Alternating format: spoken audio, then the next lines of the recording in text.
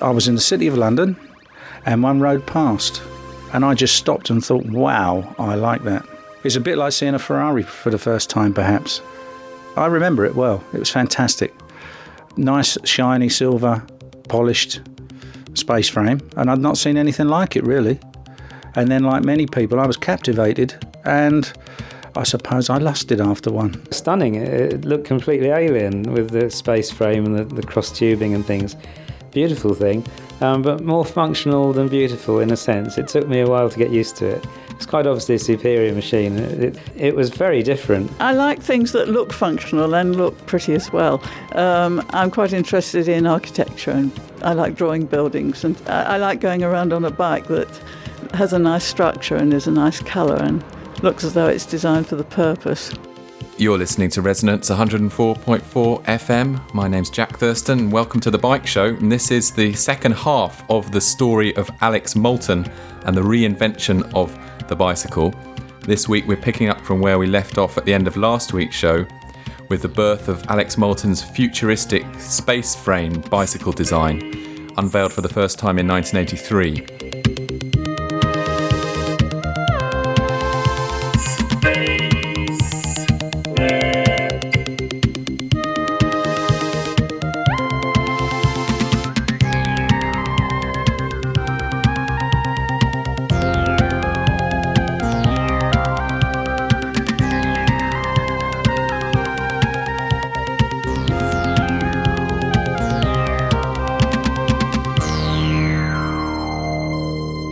With a lattice of thin tubes echoing the geodesic designs of Buckminster Fuller, the space frame obviously looked like no other bicycle. But how does it ride? It's really enjoyable. I mean, when I ride it, I often smile. It sounds silly, but it's really enjoyable to ride.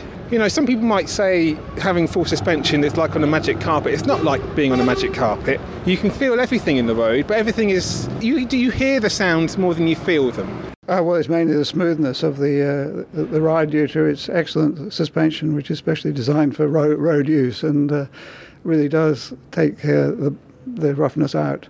And that was true for the AM7, the early space frames, and even more so with Alex Moulton's new series, which came out about 1999, I think, and has a completely new type of suspension system, which is virtually friction-free and has most amazing ride. Quite different the new series from the other, even the other space frames, which are pretty good too.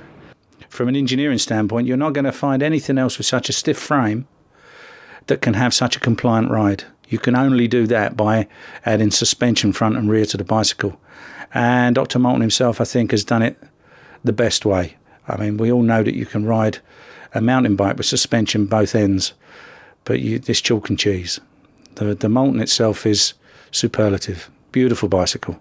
As well as offering a comfortable ride, suspension makes the bicycle more efficient. Patrick Ducey, who writes a blog called Moulton Buzz, explains. When you go over a bump, you know, some of the force of the bump is restricting your progress on an unsuspended bike, whereas when you go over a bump, on a suspended bike, the wheel just moves up gently out of the way. The bikes proved to be amazingly adaptable to different kinds of riding, as Mog, a one-time London bike messenger and now a mechanic at Brixton Cycles, recalls. When I had one of the first APBs, which really was an all-purpose bike, I could go out and ride out with friends on mountain bike rides. On one day, we'll change the tyres, go out with the same people on their road bikes, on the same bike, and keep up with them quite happily on both times, and use it to carry huge amounts of shopping home. And load carrying has always been an advantage of Moulton's small wheel, low centre of gravity design. This has made it a hit with long-distance cycle tourists and those who just want to move things around town. I can vouch for this myself, having used an old Moulton Deluxe to carry 3 cats a couple of miles across South London to the vet. Dr. Moulton appeared to approve of my feline adventure. That's a very nice thing. I'm a great cat. My cat Toby is very much the centre of our household, and so I introduced the idea to him: have a ride on a Moulton bicycle. He might do it, but I can imagine him springing out pretty quickly. He's a very lively cat. Although it looks very different from the classical F-frame of the 1960s, the space frame is really just an evolution of the same idea. Instead of using a single fat horizontal tube, the space frame reduces weight and increases stiffness by using much smaller tubes triangulated in space, rather like the vehicles that are used to explore the surface of the Moon and Mars. The same principle is at work in many modern buildings. The roof at Stansted Airport outside London, the Bank of China Tower in Hong Kong, the Pyramid in the Louvre in Paris, and the John F. Kennedy Library in Boston. Paul Villiers is one of a new generation of British frame builders, skilled in the old crafts of hand-cut and hand-brazed steel frames. He explains the difference between a traditional diamond-shaped bicycle frame and the Moulton space frame. It's a very intricate design with lots and lots of joints. Now, the traditional bike, diamond frame, there's usually 11 tubes in a diamond frame bike. I've never bothered to sit down and count the amount of tubes on a new series. You'd need a few hands, wouldn't you, or a calculator. But looking at it, I would think there must be close on 100 joints on the bike. And they're all small tubes, they're all hand fish-mouthed or mitered, and they're all hand-finished as well and polished afterwards. So there's a heck of a lot of work goes in them. If you put a lot of time and effort into a traditional bike, make sure the finishing is good. You've got a good 2 days solid in building a traditional bike frame and fork.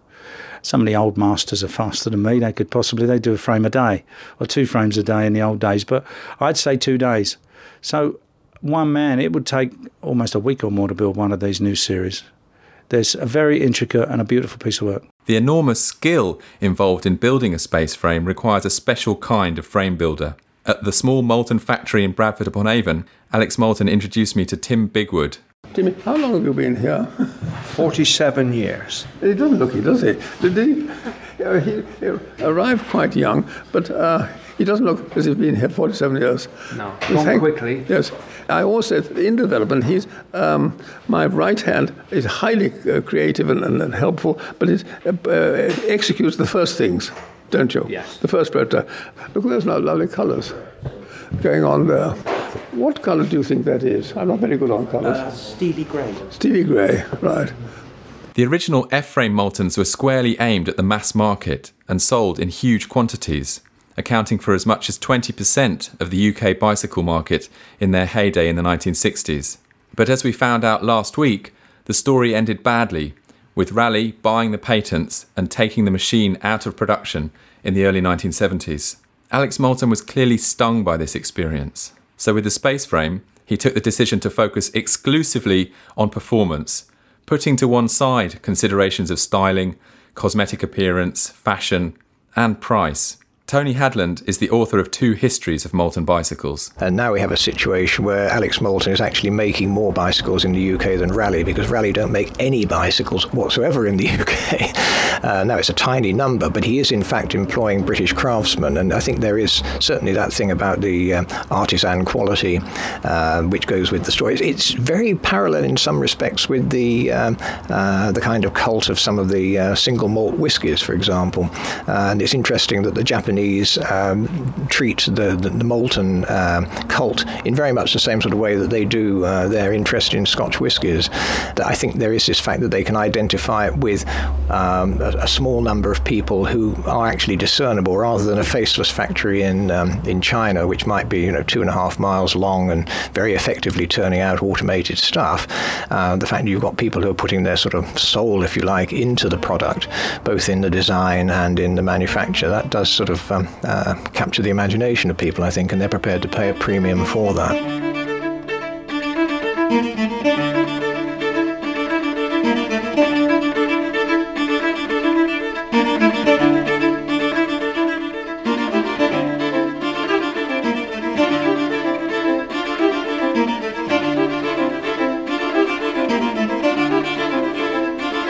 The war was over. The war was over. The war was over.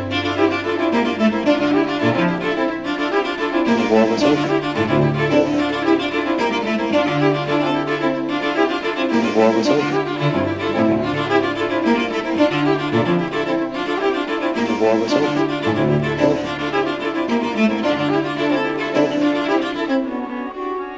As well as being appreciated like a single malt whisky, the Moulton attracts cyclists who want something different from their bicycles. There is the fact that it works. I think that's important. I think probably also it's something that appeals to personality types who like to try something a little bit different and who aren't afraid to do so, because an awful lot of people don't want to look different. They get nervous about whether it's clothes or fashion accessories or the cars they drive or the houses they live in, all these sort of things. Most of us tend to be a little bit conformist, I guess. And so I think people who like to go a little bit against the grain will tend to go towards it.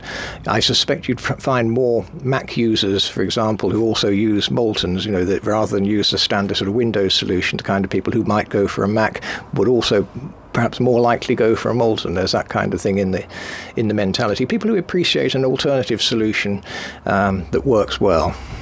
It's quite a deep thing, and it's also something which is almost a bit like Freemasonry in a sense, I guess, that extends into other quarters, because there are a lot of people who ride all sorts of bikes, as I do myself, but who somewhere along the line have the Moulton vice, if you like.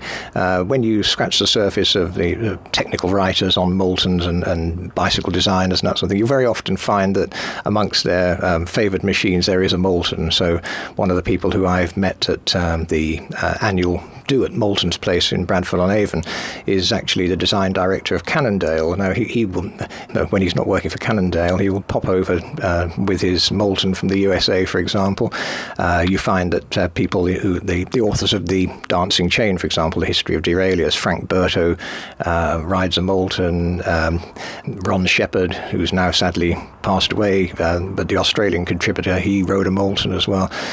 You find that there are an awful lot of people there who have an interest in them, apart from those people who only ride Moultons. I think you'll find that an awful lot of Moulton devotees do ride other machines, but they have a particular fondness for the Moulton, particularly from the touring point of view. It's different. It's different because it looks different, but the great thing is it rides different.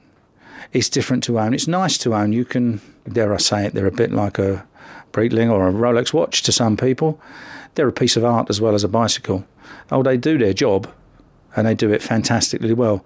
You can go on a 2 or 3 hour ride or longer on a Moulton, and you can enjoy every moment you're on the bike, and you also will sit there with a cup of tea and a cake and look at the thing leaning against the wall, and you can't make your mind up whether you want to get back on it and to ride it or sit there and keep looking at it. That's the trouble with the things. And some people actually buy them and hang them on the walls and never ride them. So, but there you go. I'll buy them off them cheap one day, second hand. They've only been hanging on the wall. They'll do me, but I like to ride mine. Moultoniers also seem to like the fact that the personality of Alex Moulton and his very distinctive approach to engineering is stamped indelibly on every bike. George Kalouris owns several Moultons, including a specially customised one-off Moulton Tandem. I like the fact that you can have direct personal contact with the factory and even the person who designed it. In a funny way, although he has a very definite attitude and doesn't really want you to interfere, which is reasonable, he is quite open in terms of you can see how he's gone about it, how the bikes are being made. You might say it helps you to tolerate the high price because you can see the amount of craft that's going into building the Moultons, and the fact that you can actually go through the whole process, see how it was designed and how it's being built is quite impressive, I think. While the Moulton clearly does have a worldwide following, in terms of new sales, the company is firmly oriented towards its markets in the Far East, as Sean Moulton, Alex Moulton's nephew and director of the company, explains. Our major market is Japan, and that's sort of built up over the last 20 years, I suppose. And now Korea's just gone quite big. Taiwan is surprisingly a big market for us, considering it's significantly smaller than Japan as a place, but cycling seems to have taken off there.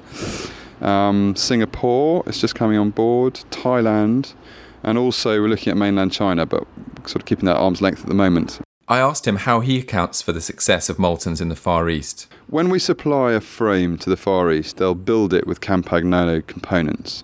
So they want the best British frame and the best European components they can get. what Alex has done for so long is innovated his design through and through to make it lighter and lighter, stiffer, faster, more comfortable, etc. And I think they're getting a picture of that history, and they're buying into that heritage and quality and depth of knowledge. And so our bicycle over there has become, if you like, an oppo of a Swiss watch. For Alex Moulton, it goes even deeper. I think it can be explained by what the Japanese introduced to me. They said it's a very interesting thing that if a creation of an artifact has been made by a lot of loving care, probably led by one man, but very much assisted by people who are devoted to it, it acquires a spirit. Nurturing the Moulton spirit is a high priority, and every year the Hall, the country house that has been the Moulton family seat for 4 generations down in Bradford-on-Avon, hosts a gathering of enthusiasts. We have this Moulton weekend in early September, and riders from throughout the world come here. We have a nice tent, a nice encampment, which I call the wigwams, on the lawn. Then we have a dinner in the evening, and we have the review of users' own bicycles. We talk them down, and it is very encouraging to see these old bicycles, beautifully restored. I myself are old, but to see these things which were made when I was younger in perfect condition and giving pleasure for well into the future. That gives me enormous pleasure.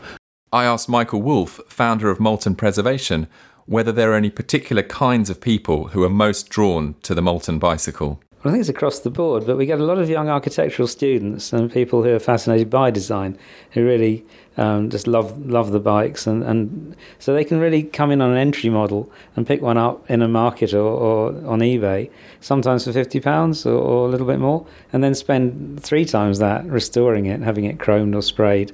We don't tend to do the complete preservation and restoration here now.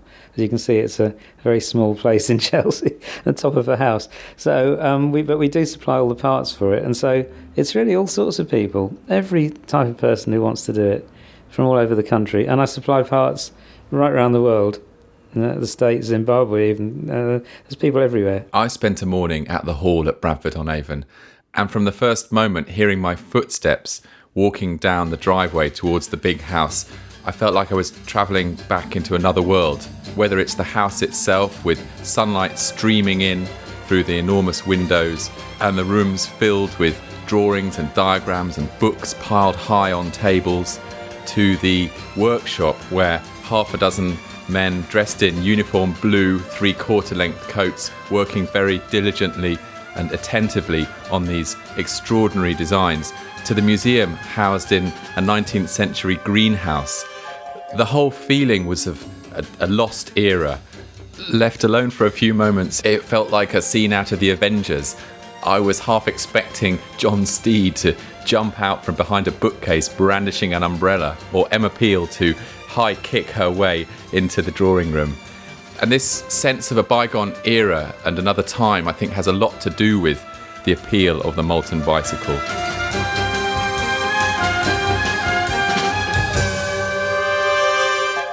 I asked people who had got to know Alex Moulton through his bicycles to describe what he was like as a man. George Kalouris, followed by Tony Hadland. He is outgoing in an unusual sort of way, in that he's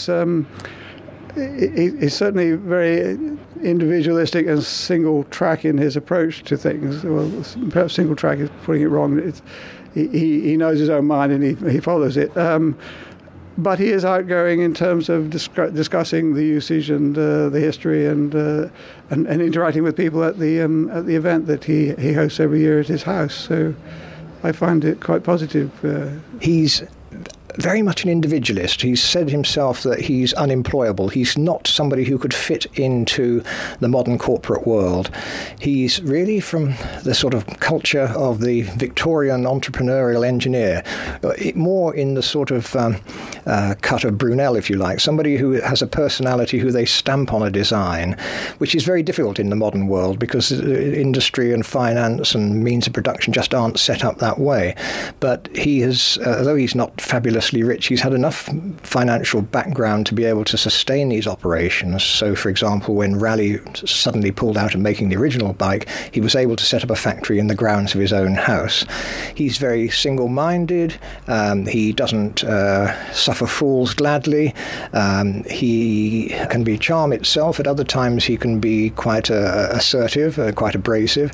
That's part of the personality of somebody who is a thinker and a doer and actually gets things done. He's had quite a few setbacks, but he's also had an awful lot of triumphs. A very interesting person of a species that is almost extinct, I think. Ultimately, the cult is rooted in a shared appreciation of how Alex Moulton has made probably the biggest single contribution to the advancement of bicycle design in the 20th century. Great visionary thinker. I mean, when you think the bicycle hasn't really changed much since about 1890, no matter how much carbon fibre and how many gears they can put on it, or how many disc brakes and 4 inches of rear suspension, it's still basically the same bike as people were riding in 1890, apart from Moulton. You see all things every year. Somebody's like, I've come up with this new idea for the bicycle, and they generally suck. Whereas this one, it actually works. It was only a few years ago that MIT did a rolling resistance tests with all their fancy stuff and worked out that the most efficient size wheel is roughly around 17 inches with a high pressure tyre. To which Mr. Moulton was like, yeah, I told you that back in 1965, but I had no way of really testing it apart from roll down tests. If the UCI let people ride them in road racing, it would be a different thing. I asked Dr. Moulton to describe his own process of design and innovation. My process is very much the thing which has been admired by the Japanese, from fundamentals. Well, there's first all of calculation by fundamentals, and then a lot of testing and measurement, and certainly not by CAD. That's quite unsuitable for innovation. Essentially by drawing, sketching first, then proper drawing, scale drawing, and then rushing to make early prototypes and then testing them. He appeared disheartened by the state of engineering design in the UK. In this country, we are currently are not interested in, as we used to be, in engineering innovation. We're simply fashion-driven and bottom-line driven. And do you think that's a problem? I personally do. I think that it's a natural thing for mankind to make things and create things which are useful and needed. And I believe it's all still in the breed, if you like, in the psyche of England. But I just like to bring it on and encourage it. And where is it happening in the world? Who are the Alex Moultons of the 21st century? I think they're about. I'm sure they're about somewhere. I don't know where. I'm sure they are. Maybe the West Coast of America. I don't know. I'm sure they are. Paul Villiers is impressed that even at the age of 88, Dr. Moulton is still working hard. Every day he's still in his drawing room in his office designing something. He didn't say at the recent BOA, but I believe there's another bike on the blocks at the moment that he's designing. I think he wants to let people know he still can turn out the goods, so I'm looking forward to seeing what that is. I asked him what he was working on. Simply to improve the theme. And no more how I'm doing it, it remains to appear, but be assured there are further evolutionary steps to improve the product and to make it yet more attractive, always under the same Moulton theme that you've seen, so it'll always be recognisable as a Moulton bicycle. People who already ride Moultons have got plenty of ideas about what they'd like to see in the future. Chris Mann, followed by George Koulouris.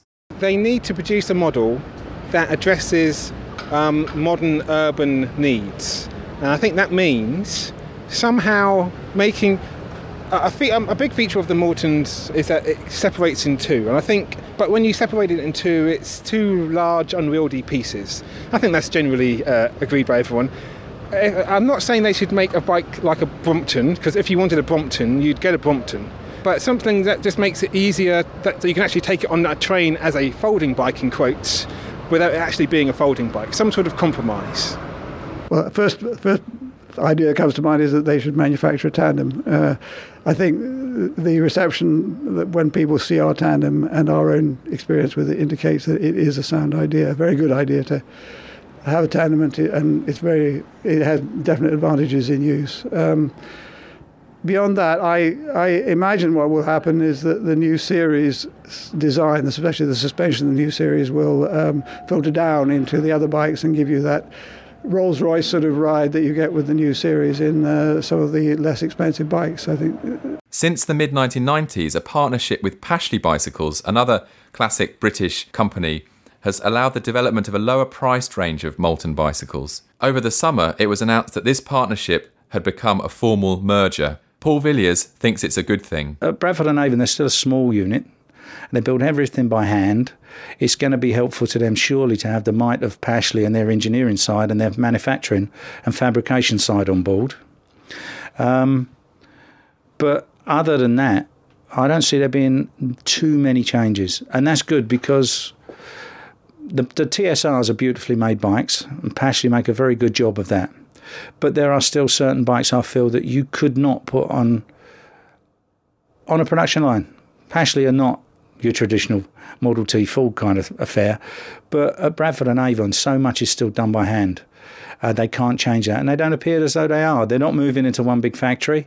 There still seems to be two distinct ways of building the bikes and two distinct ranges of bikes at the moment, which I like.